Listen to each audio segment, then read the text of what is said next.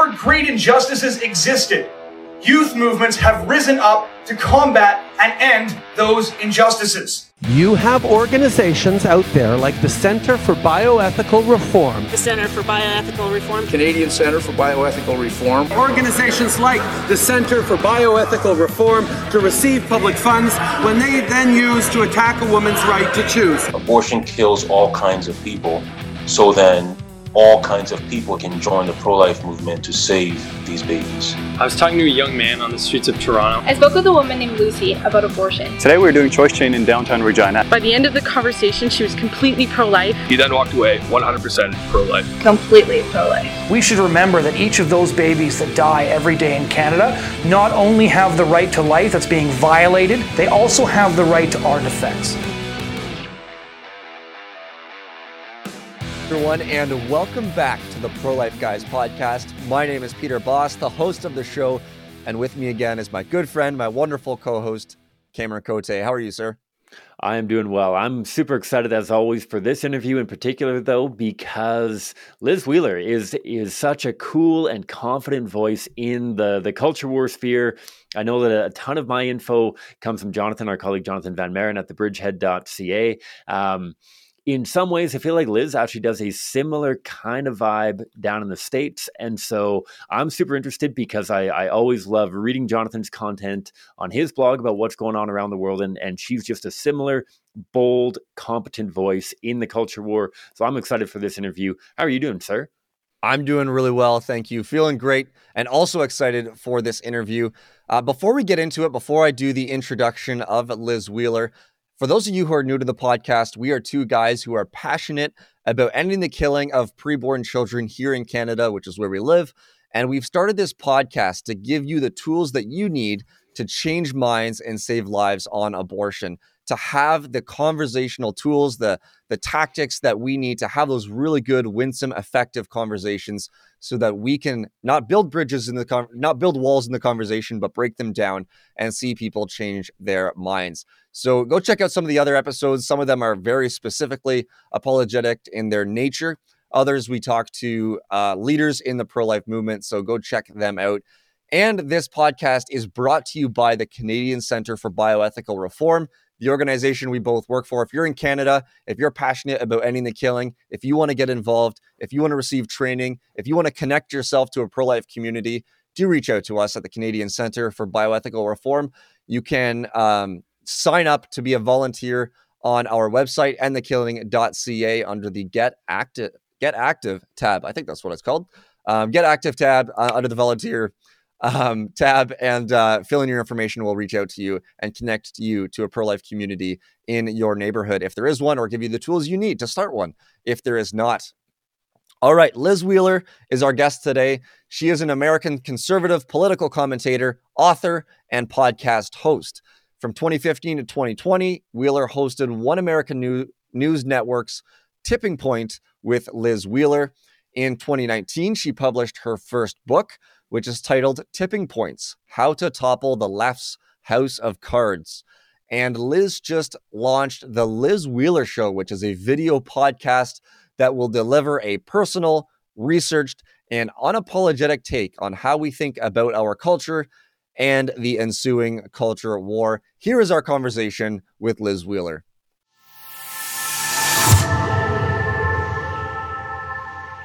Liz, thank you so much for taking the time and joining us on the Pro-Life Guys podcast. Thanks for having me, guys. I'm happy to be here. Yeah, so are we. We're extremely thankful, not only for you being here, but also for the work that you do in the culture war and just being a bold voice for conservative values. Now, one of the places that you want to take these conservative values is the podcast world with your new show called The Liz Wheeler Show. So let's talk about that for a moment. What inspired you to begin this initiative, and what is the goal that you have with this podcast? Yeah, great question. I'm still super excited about this. We launched it last week. We've done 3 episodes so far, and it's been so encouraging to see people's reactions. So I want to thank everybody listening who's already subscribed and given us 5-star reviews. And if you haven't, please go to Apple Podcasts and do that. The goal of this show is to be a little different. First of all, the podcast format is fun, as you know, because it gives you a more personal connection with your audience versus the more formal presentation of a cable news television show, which is what I did before. So I've been wanting to have a more personal connection with my listeners and my viewers for a long time. So that's really fun so far. But the goal of this podcast is to acknowledge that conservatives in general have lost the culture war. We have lost it thus far. It doesn't mean that it's a foregone conclusion that we've lost it completely forever, that it's irrevocably lost, but we have been losing it so far. I mean, you can just look at the Billboard charts, for example, and see Cardi B's song WAP at the top. You can't see that and think that conservatives are winning the culture war. I mean, please. You can't. So I think we need to acknowledge that we're losing in order to stop playing defense and start playing offense, start being champions of reality. And that's what I want to do on the show. I want to be people's go-to podcast when they have the question, is this true? What are the facts? Is this reality? And what can I do aside from, in the United States, casting your ballot once every 4 years for the president? What can I do in between to make a difference and help protect these institutions which underpin our moral society? Bam. Yeah, and Liz, I think that's so important, like you said, because so many people only think of the elections as their opportunities to get involved and to make change. And we lost this election. Okay, we'll have to start gearing up for the next one. And yet the battlegrounds that we're dealing with in reality aren't necessarily just the ballot boxes. They are the institutions, like you mentioned, college campuses, university campuses, high schools, even. And I think that's so important that you're bringing this conservative worldview in that space, because as I'm sure you know, so many of these different portals that people are getting their information from, not only the CNNs of the world, the primetime news, but social media, everything else, it seems to be very, very radical left leaning. And it's just a breath of fresh air to have a clear, concise, and confident kind of conservative voice jumping in there.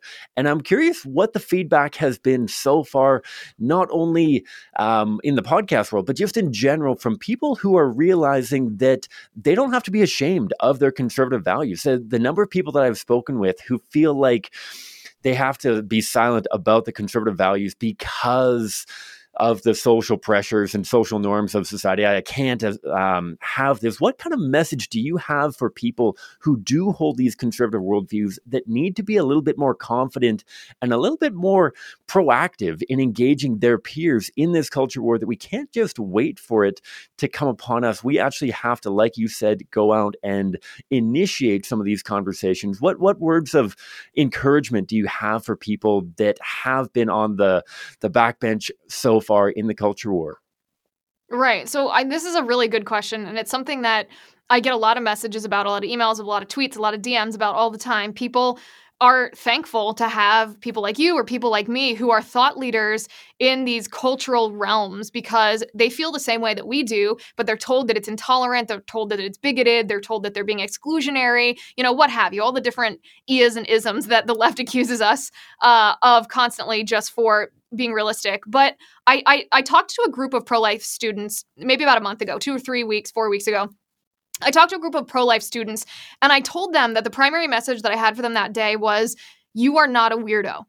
You are not a weirdo. Even though on college campuses you feel marginalized, you feel alone, you feel like the proverbial other that the Democrats always talk about, you actually are not alone, and you're not a weirdo. You are looking at reality. You are looking at the facts, and you're basing your worldviews and your political policy preferences, and even the way that you cast your ballot, around reality.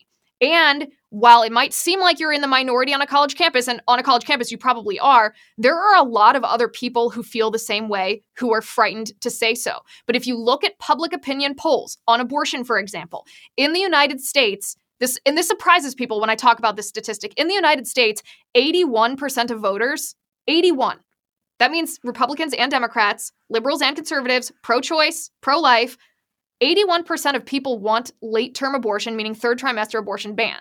So here we have the most polarizing topic that you can possibly imagine, the most emotional topic you can possibly imagine, abortion.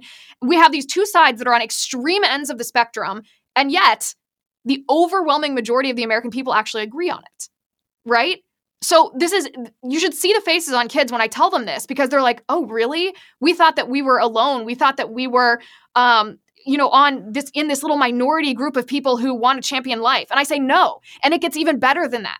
For second trimester abortion, it's 60% of people in our country who want that completely illegalized. The overwhelming majority of people even want second trimester abortion illegalized. You are in the majority in our country. You are not alone. Do not be afraid to talk about it. You don't have to talk about it from a religious standpoint if you don't want to. You can play to your audience. You can talk about it from a scientific standpoint, from a moral standpoint, from an ethical standpoint, from a political standpoint, any way you want. But don't be afraid to speak reality. The reality of the reality of the thing when it comes to abortion is life begins at conception, and therefore we have no right to end that life. It's as simple as that. Yeah, and I'm so glad that you end on that note, because I'm so encouraged by the polling that you see in America, that there is an overwhelming majority of people who are sympathetic to the pro-life worldview. In other places around the world, Peter, you and I know that in Canada there isn't quite that odds. The most recent polls say that I mean, 2/3 the majority of Canadians don't actually care about abortion really at all. If pushed on the issue, they might say that they're uncomfortable. But I mean, we're trying to pass a sex-selective abortion bill here in Canada, where it says that it's wrong to kill baby girls because they're baby girls. We can't even get traction on that. And yet at the end of the day, that message that you say of you're not weird, you're not the radical for thinking that it's inappropriate to rip apart the youngest and most vulnerable member of the human family. That's not a radical worldview, to say that you can't kill weak and innocent human beings. The radical worldview is the one that says that you can absolutely kill whomever you need to for your convenience, sort of thing. And I think that that's the clear message that you mentioned there, that human life begins at fertilization. This is not a religious perspective. This is an objective fact that anybody, regardless of their background, can relate to, right? Right. And I would say, too, I haven't read the study that you're referring to about public opinion on abortion in Canada, but whenever you see those, and you know this, I'm sure, but be very skeptical of the wording and the methodology, because oftentimes when pro-abortion activists want to skew people's opinion, they want to make it seem like the majority view is pro-choice. They just ask people, are you pro-choice? Are you pro-life? Because almost everyone, not almost everyone, but a majority of people are going to say, sure, I'm pro-choice, because it doesn't actually get to the heart of the matter. Do you think third trimester abortion should be legal, illegal, or in some circumstances? Do you think second trimester abortion, and then detail the procedure itself, should be legal, illegal, or only in certain circumstances? So be very careful with those opinion polls, because those are usually propaganda polls in my experience.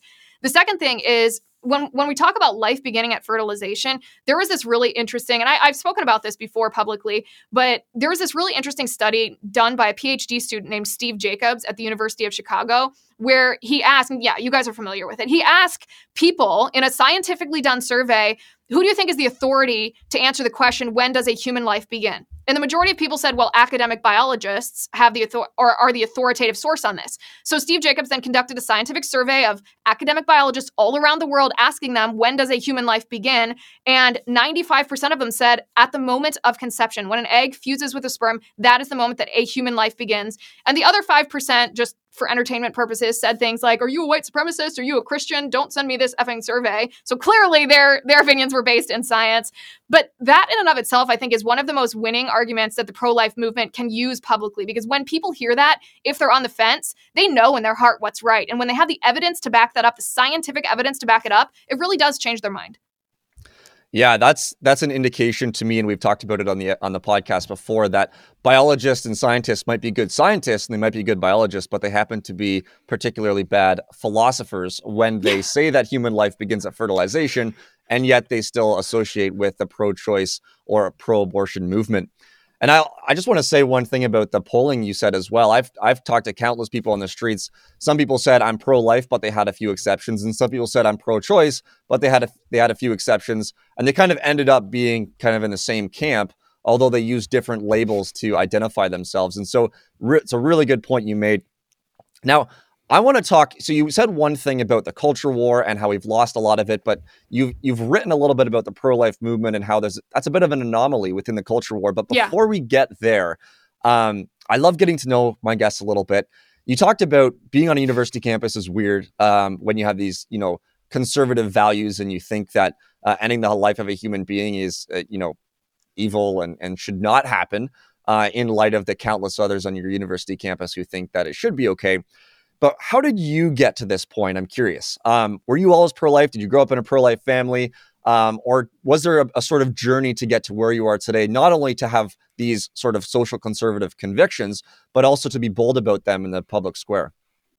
Well, I think that's a multifactorial question. Yes, I was raised in a conservative family. I also have brothers and sisters who are significantly younger than I am. My youngest sister is 13 years younger than me. So I was there during my mom's pregnancy. I always say that my generation, the millennial generation, is kind of the refrigerator door generation because we grew up seeing our brothers and sisters, the ultrasound pictures of them pasted to the refrigerator door. And you can't really see that and hear their heartbeat and see, the tiny little fingers and toes and justify that with abortion. So yes, I was raised in a conservative, pro-life, Catholic, Christian household. I also grew up seeing my mom pregnant, seeing my mom give birth to these wonderful, perfectly formed little babies. Again, can't justify that with abortion. And then personality-wise, how did I get so outspoken? Well, my mom tells me that I've always been argumentative. So for better or for worse, that's God's blessing or curse on me. So when I got interested in the actual policy of the thing, not just the personal conviction, when I got interested in the policy of the thing, it was a natural fit because I am bold about what I think is right. I am stung by injustice and feel the impetus to fight for people who can't fight for themselves, especially when I have the ability to do it for them. And so for the pro-life movement was a very natural fit for me because it meets all of the criteria, my religious beliefs, my moral beliefs, a genocide happening in our nation. The science is on our side. These unborn babies and these women victimized by abortion need people to speak up for it. And here I am ready to speak. So that's become my thing. Bingo. And praise God for that. I think it's so key that we have these bold and confident, competent speakers as well. I can't thank you enough for the competency that you go into this. Unfortunately, I've heard a lot of pro-life speakers in different areas cite incorrect. So my background is in genetics. I've got a degree in biology from UVic, and I talk a lot of the science within the organization, within a lot of other pro-life groups, and try to bring them up to speed on a lot of the science of when human life begins and whatnot. And it's so valuable to have people like you who have that confidence and the competence coupled together to mobilize more and more people, that this isn't just a soapbox that you're standing on, but rather a call to action, an invitation to people that they need to get involved. And this isn't something that is going to end by the three of us just sharing on our podcast and speaking into the choir, as it were. We're trying to mobilize people for action, I'm sure. And that's something that we need to see more and more of. And I wonder, I'm sure that you have some guests or some folks who tune into your show who say, you know what, why don't you just focus on the other conservative issues, those that are a little less controversial? I'm sure that there's so many. I mean, you could talk about any number of things, whether it's tax reform or financial stuff or whatever, that I'm sure prickles a few fewer people than the abortion issue. Why is it that you've made, or why is it do you see that abortion is kind of a central issue in the culture? Or why is it that we need to focus on abortion specifically and not just other issues, whether it's traditional marriage, whether it's rights for families or other kind of free speech kind of issues? Why is abortion such an important issue right now in America and around the world, I guess? Oh, well, I think because the right to life is the fundamental of all the rights. Without the right to life, all other rights become obsolete. So you can fight for the other rights, and we ought to, and we do, but the right to life is the first right. It is the foremost right, and it is the right that's being the most brutally violated. I mean, you know the numbers in Canada better than I do, but here in the United States, since abortion became legal after Roe v. Wade, there's been 60 million abortions. That's 60 million Americans who have been killed in the womb for no crime other than the fact that it was convenient for their mothers to do that, and their mothers were manipulated and victimized by the profit-seeking abortion industry. And we have to stand up for these people. We have to, because history is going to judge us as well. They're going to look at this time in our country and say, look at the slaughter, look at what was happening, look at the reality of the thing. And you knew better. This wasn't a matter of not knowing what the science is or not knowing what that was inside a mother's womb as her belly gets bigger during pregnancy. You knew better. And yet you allowed this to happen anyway. I could never pass on that legacy to my daughter now, or her daughter potentially in the future. I could never pass that on and answer that question. How come you didn't do anything? And just shrug and say, well, I don't know. It was uncomfortable to talk about. And that's the other thing, is we have to acknowledge that some of these issues, whether it's transgenderism, whether it's abortion, whether it's marriage, whether it's the family, these can be very uncomfortable to talk about. They can be uncomfortable for people to talk about because they don't want to seem like they're standing in judgment of another person. They don't want to seem like they're excluding somebody. They don't want to seem just being mean. They don't want to have an uncomfortable conversation. They'd rather talk about television. They'd rather talk about what's going on, down the road. They'd rather talk about whatever, just small talk. And there's nothing wrong with that human instinct, inclination to not want to talk about something uncomfortable. But we have to. We have to talk about these uncomfortable things. We just have to do it in a compassionate, realistic manner. Absolutely. Yeah. That's one of the things that we are passionate about on the podcast, that what you ended with, sharing about these issues in a compassionate and kind of a winsome manner, because I know I love, and maybe you being, as you describe yourself, an argumentative person, I know I love the sort of like so-and-so destroys this worldview and so-and-so debunks that particular position. But when we're trying to change a culture and when we're trying to actually get people to shift their opinion on these particular issues, having that sort of mindset in our conversations is probably not going to be the most conducive in reaching that end. And so that's a really, really key point. Now, you mentioned at the beginning that we're in a culture war that in many ways we're losing.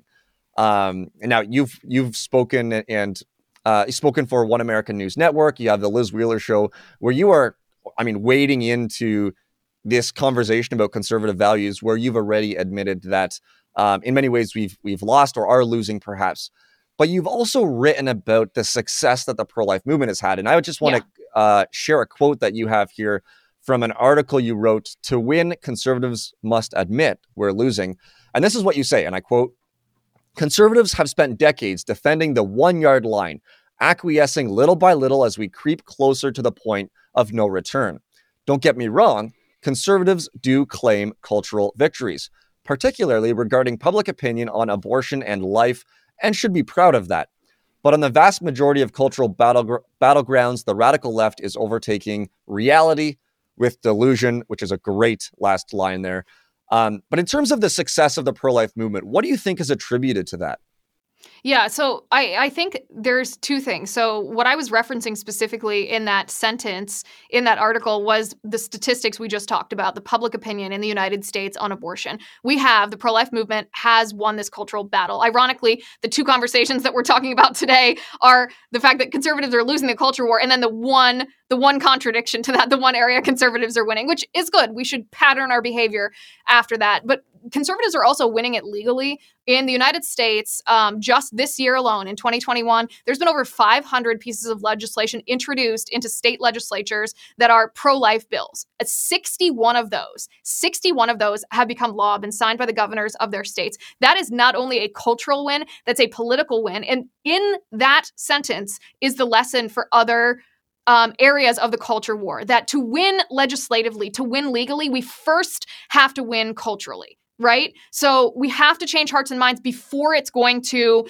become law, before we're going to be able to restore and reclaim whatever institution we're talking about. And conversely, if we don't win the cultural aspect of it, we're never going to win it legislatively. We're going to lose in the politics before we even begin.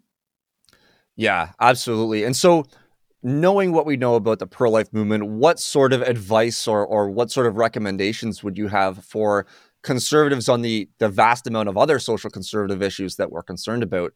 What can we learn from the pro-life movement, and how would you suggest navigating our way forward? We need cultural change, but is it what is that going to look like from your vantage point? Right. And you asked before, I should have answered this more clearly. You asked before what it was that the pro-life movement did to enact this change. And what they did is they targeted reality. You can look at Live Action and Lila Rose, for example, their Man on the Street videos, where they actually show people, a video of what an abortion procedure is. And they say, does this change your mind on whether or not abortion should be legal? Because oftentimes people think of abortion very euphemistically. They think of it as autonomy or choice or a difficult situation, or let me respect what you're doing and not impose my views on you. But they don't think of abortion for what it is. They don't think of the instruments and the procedure and the blood and the pain and the death, et cetera, et cetera.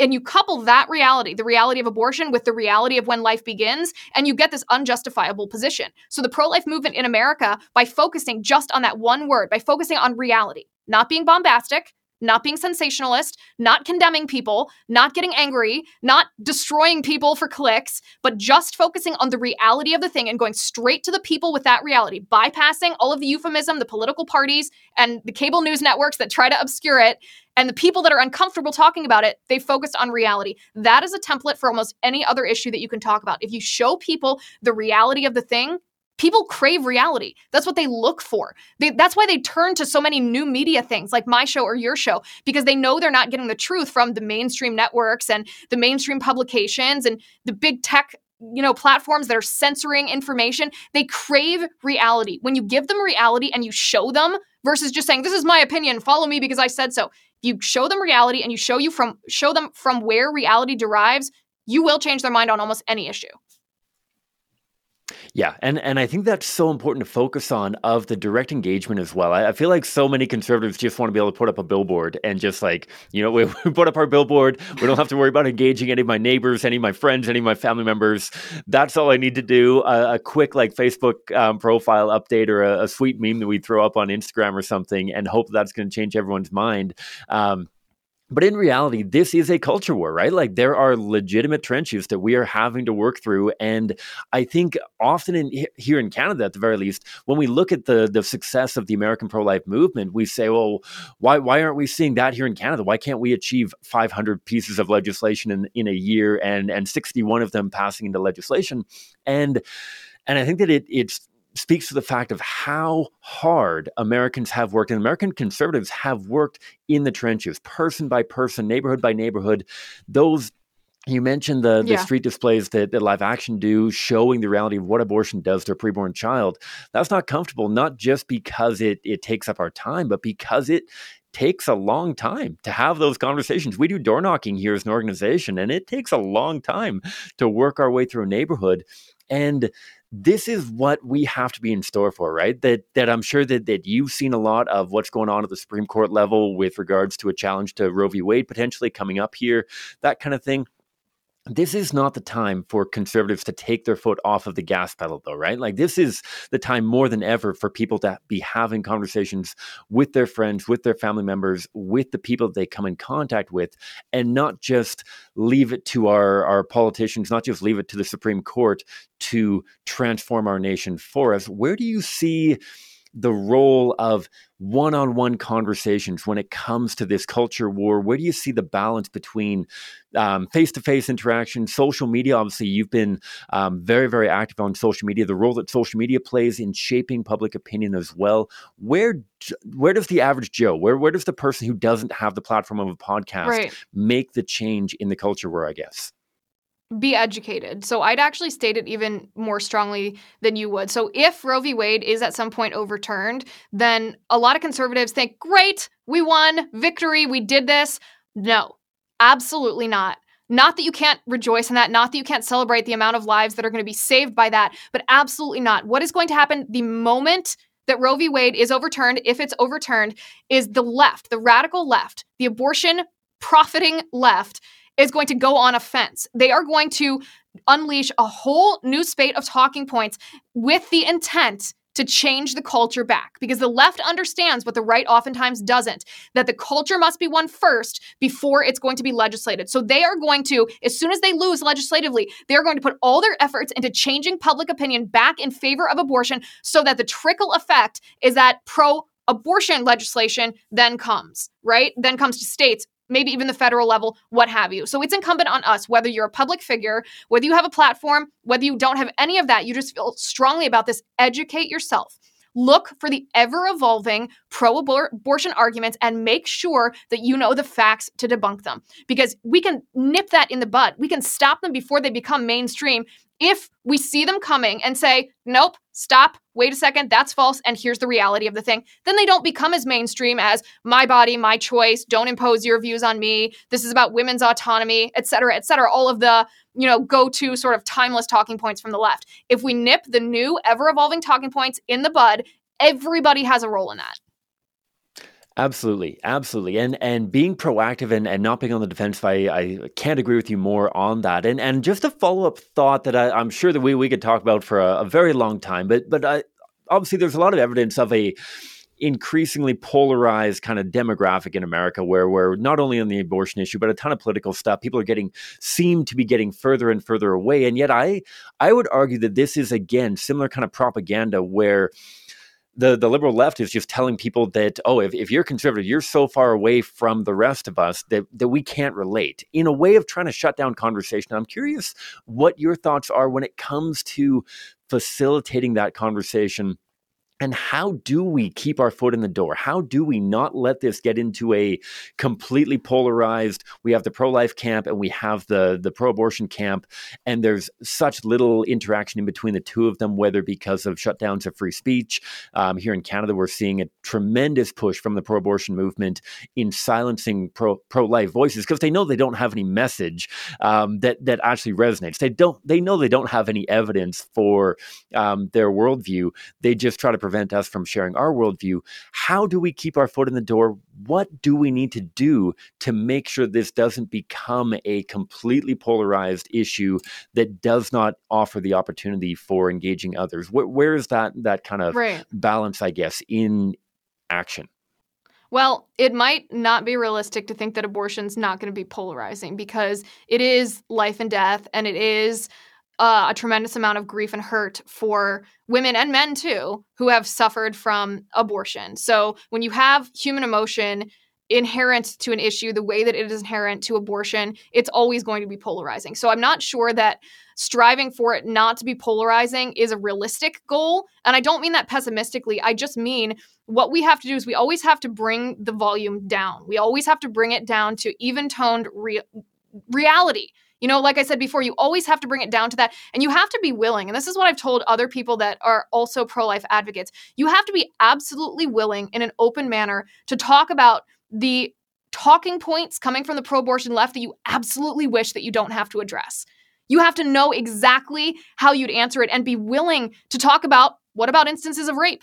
What about instances of incest? What about instances of life of the mother or fetal abnormalities? Go ahead and talk about that. What about mothers who can't afford the baby once it's born? What about mental health? All of these different scenarios that are the ones that conservatives don't want to seem like they're making it harder for the mother. They don't want to seem uncompassionate. They don't want to seem like they're imposing pain on somebody. So conservatives sometimes avoid talking about that stuff, or they talk about it a little bit too factually. They leave the compassion out of it because it's such a painful thing to talk about. And I would encourage people, be willing to talk about that stuff. Be willing to feel that stuff. Be willing to show your compassion, because when you do that, the other side is going to listen. Women who are in those circumstances are going to listen to you when they feel like you actually relate to what they're going through. And maybe you can provide a better alternative for them. That's how you're going to counter this polarization amongst people. Among politicians, that's never going to go away. We can try to ostracize the fringy radical leftists who are so extreme on abortion by exposing how fringy and extreme they are on abortion, but they are profiting from it. They're profiting from this. This is part of their ideology. They want the breakdown of the family. They want women to be victimized. They want people to feel like they can only be dependent on government. They want the money that comes from these huge abortion businesses. So in that sense, fringy politicians, you may never change their minds, but that's not really who we're talking about. We want to make public opinion so solidly pro-life that even if there are radically leftist pro-abortion politicians, they don't feel like they can be true about their beliefs in abortion because they think that it would be so unpopular with their electorate. Yeah, that's great. Now, I'm trying to think of some of the things that the audience might be thinking about, and you've answered this next question in some degree already, but looking at the current cultural landscape, looking at where we are, looking at not only the goals and the vision of the left, but also the progress that they've been making on so many different issues. I think about conservatives. Conservatives generally have bigger families. Don't mean to stereotype, but that's often the thing. And we're just reality. It's reality. So, I mean, we have more responsibilities at home. Many of us have responsibilities at church and various other places. And we like to keep it that way. Not going to lie, we do like to keep it that way. And then we look out at the current cultural landscape. We look at politics. We look at the academy and the university and all these things that are being taught, and it's disheartening. It's discouraging. Now, you're talking about getting involved, going out, having these conversations, which is great and it inspires people. But what do we do when we're discouraged, in a sense? Like, how do we keep our fire going? How do we keep our vision? And perhaps maybe speak from experience. Like, how have you done that in the face of the pushback that you've received from the other side? Well, there's two different ways. There's, I think, the morale part of the thing, which is a personal, internal thing. And then there's the practical part. So the practical part, if you're feeling discouraged, if you see the radical left chalking up a win in some area, then you don't feel like you can move away from your responsibilities, whether it's your family, whether it's your household, whether it's your job, whether it's your volunteer work at church. If you don't feel that you can dedicate time to that, then donate to somebody who is fighting that exact fight that you see is, slowly tipping in the favor of the left, right? Because that does make a difference. A lot of times the organizations that are really successful, it takes money, it takes resources to make that stuff happen. They're not sending fundraising emails just for fun. They hate that part. They want to dedicate all of their time to fighting the culture wars. They just need the money to do it. So if you don't have the time to do it, try to donate if you can to an organization that you believe is effective to do it. And if you don't have a lot of money, then that can be part of your sacrifice. That can be part of, don't buy that new pair of shoes, don't buy that soda, and donate just a little bit of what you have, because every little bit does help. And I'm not saying this as someone who's trying to fundraise for any particular organization. I just know I've done that before in situations where I wish that I could be out there being an activist. I can't. So I'm trying to empower those who are and doing it successfully. So in the practical way, I think that's a good solution. In the personal way, if you feel demoralized in the pro-life movement, and it's easy to, in a sense, because these are children, these are preborn children who are dying every day, look at some of the successes that we've had. I mean, look at the facts of the matter. We are changing public opinion. We are changing legislation on the state level. We are educating a populace. We, in the past 5 years in the United States, of course, we have appointed so many pro-life judges and justices to the judiciary, including the Supreme Court of the United States. We had a president, not this president, obviously, the previous one, who actually spoke out in favor of life. There are so many things to be encouraged about in the personal way that, I mean, it's almost hard to stay discouraged. If you're staying discouraged, stop, back up for a second and ask yourself if you're just looking at the propaganda of the other side, because the propaganda of the other side wants you to be discouraged. They want you to feel like you're losing. They want you to feel like you shouldn't do anything because it's just not worth it. It's never going to be effective. And that's just not true.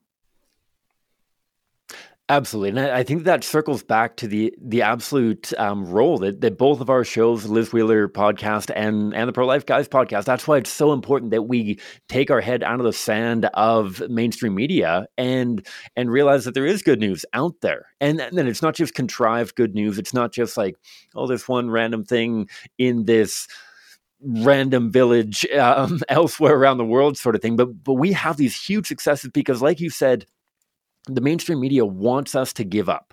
That's how pro-lifers lose, right? Especially in the pro-life movement where we've talked about the gains that we're making right now. How do pro-lifers lose? We don't show up. We talk about this in conversations all the time, that if we can bring the conversation to its natural conclusion, then we win. All of the facts, all of the evidence, all of reality is on our side. All the abortion advocates need to do, though, is prevent us from getting there. They need you to be discouraged. They need you to give up. They need you to stop sharing your point of view. And that's why I'm so glad that you're entering into the realm of podcast. Peter, you and I, we have absolutely loved podcasts over the last, we're almost at a year now that we've been podcasting. It's been phenomenal to be able to interact with our guests and whatnot. And before Peter dives into where to find the Liz Wheeler Show, maybe share with the guests of the Pro-Life Guys podcast what to expect from there. What you've mentioned that you're going to be doing 3 episodes a week. What are they going to expect? They're going to see guests. They're going to get content. What are they getting from the Liz Wheeler podcast? In one word, they're going to get reality. We are going to be unapologetic. We are going to play offense, and they are going to get reality. For example, the episodes that we did last week, we followed the money from Dr. Fauci at the NIH to a subcontractor, or to a contractor who subcontracted that money, American taxpayer money, to the Wuhan Institute of Virology in China, where they conducted experiments on bat coronaviruses. We showed you the facts. We showed you the reality of the situation. We also talked about the Derek Chauvin verdict in the George Floyd case. We talked about why that should be overturned. And it might sound controversial, but it's not when you look at the evidence of the case, when you look at the fact that it was an unfair trial just on the merits of the trial, not even the merits of the charges against him. We talked about mask mandates. We talked about where the deep state, where these bureaucrats come from, how they're able to survive, and where that came from through this series of progressive actions all the way back to the 1920s. Those are three shows that we talked about, or three topics we talked about last week. People tuned in to get the reality, to hear the truth, to find out what's actually going on, to cut through the BS. And we had a lot of fun doing it because, like I said at the beginning, it's a more personal connection with my audience. So it's a little different than cable news, and it's been absolutely great so far. That's good to hear. And remind our listeners once again where we can find this podcast. And it's a video podcast, correct?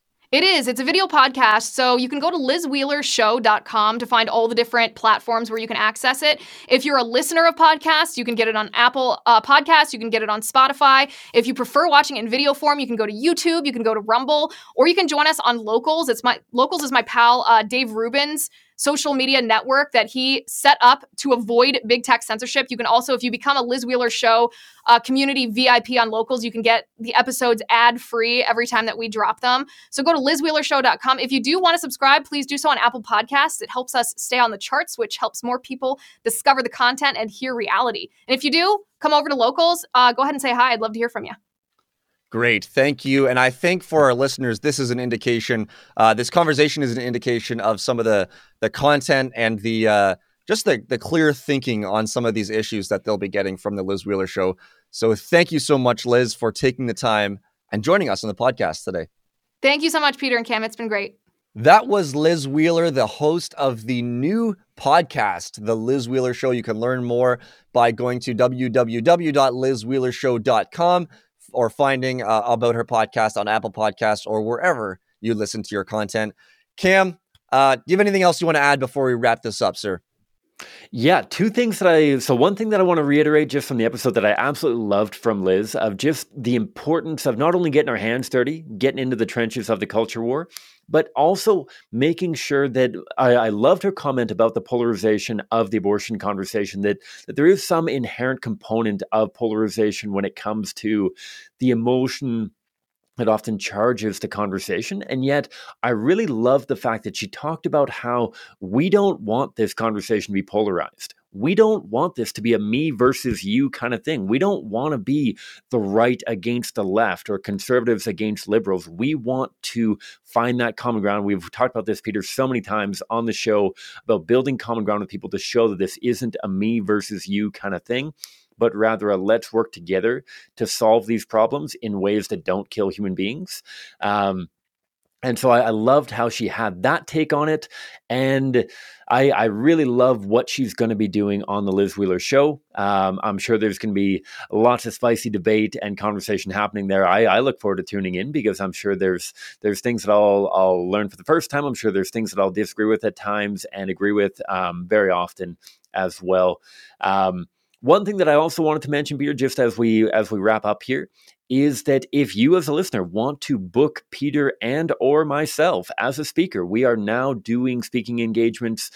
Restrictions are not only changing here in Canada, and so if you want to have us come and speak in person, we'd love to do that. But if you also just want to have a virtual talk, I did a couple last week with two different churches in the Vancouver area. Went really, really smoothly. Great to see some very, very flattering endorsements coming from both of them. You can find out more about our speaking on our website, prolifeguys.com, and book, like I said, either the two of us together, if you want to have both Peter and I going back and forth like we do on the show, or if you just want to book one of us, you can absolutely do that as well. We'd love to talk dates and times and content for how to equip you and your community with the tools that you need to change minds, save lives, and be a part of transforming our culture. That's it for me, Peter. What do you got to wrap us up here? Yeah, I was just thinking about what Liz was talking about all conservatives getting involved in the ways that they can. And we have a series here on the Pro-Life Guys podcast called Humans of the Pro-Life Movement, where we want to do just that. We want to highlight some of the people that are doing that very thing. Highlight people who are parents, have children, have full-time jobs, or in school, or have any number of other responsibilities that they have to do throughout the week, throughout the month. And yet they're finding the time to stand out on street corners, to go go door to door and to reach out to the general public and share with them the truth about abortion. There are some really cool stories in there of people who've not only changed their mind, but of babies that have been saved and some extremely providential moments that have happened. Those stories you can find on Humans of the Pro-Life Movement, which you can find in audio form on your favorite podcast catcher or in video form on YouTube by searching and by subscribing to the Pro-Life Guys podcast on YouTube. So go check that out. That is Humans of the Pro-Life Movement, one of the series we do. We come out with a weekly episode highlighting some of the unsung heroes in the pro-life movement. That's it for us. Thank you so much once again for tuning in. We are honored that you continue to join us, that you listen to the podcast, that you've been giving us reviews, that you've been reaching out to us with some of the questions you have. We love being part of your pro-life journey and of the pro-life work that you are doing. So thank you for allowing us that position. We hope you have a great week. We hope you have a wonderful time as the weather is warming up. And we hope that God blesses each and every one of you. Take care.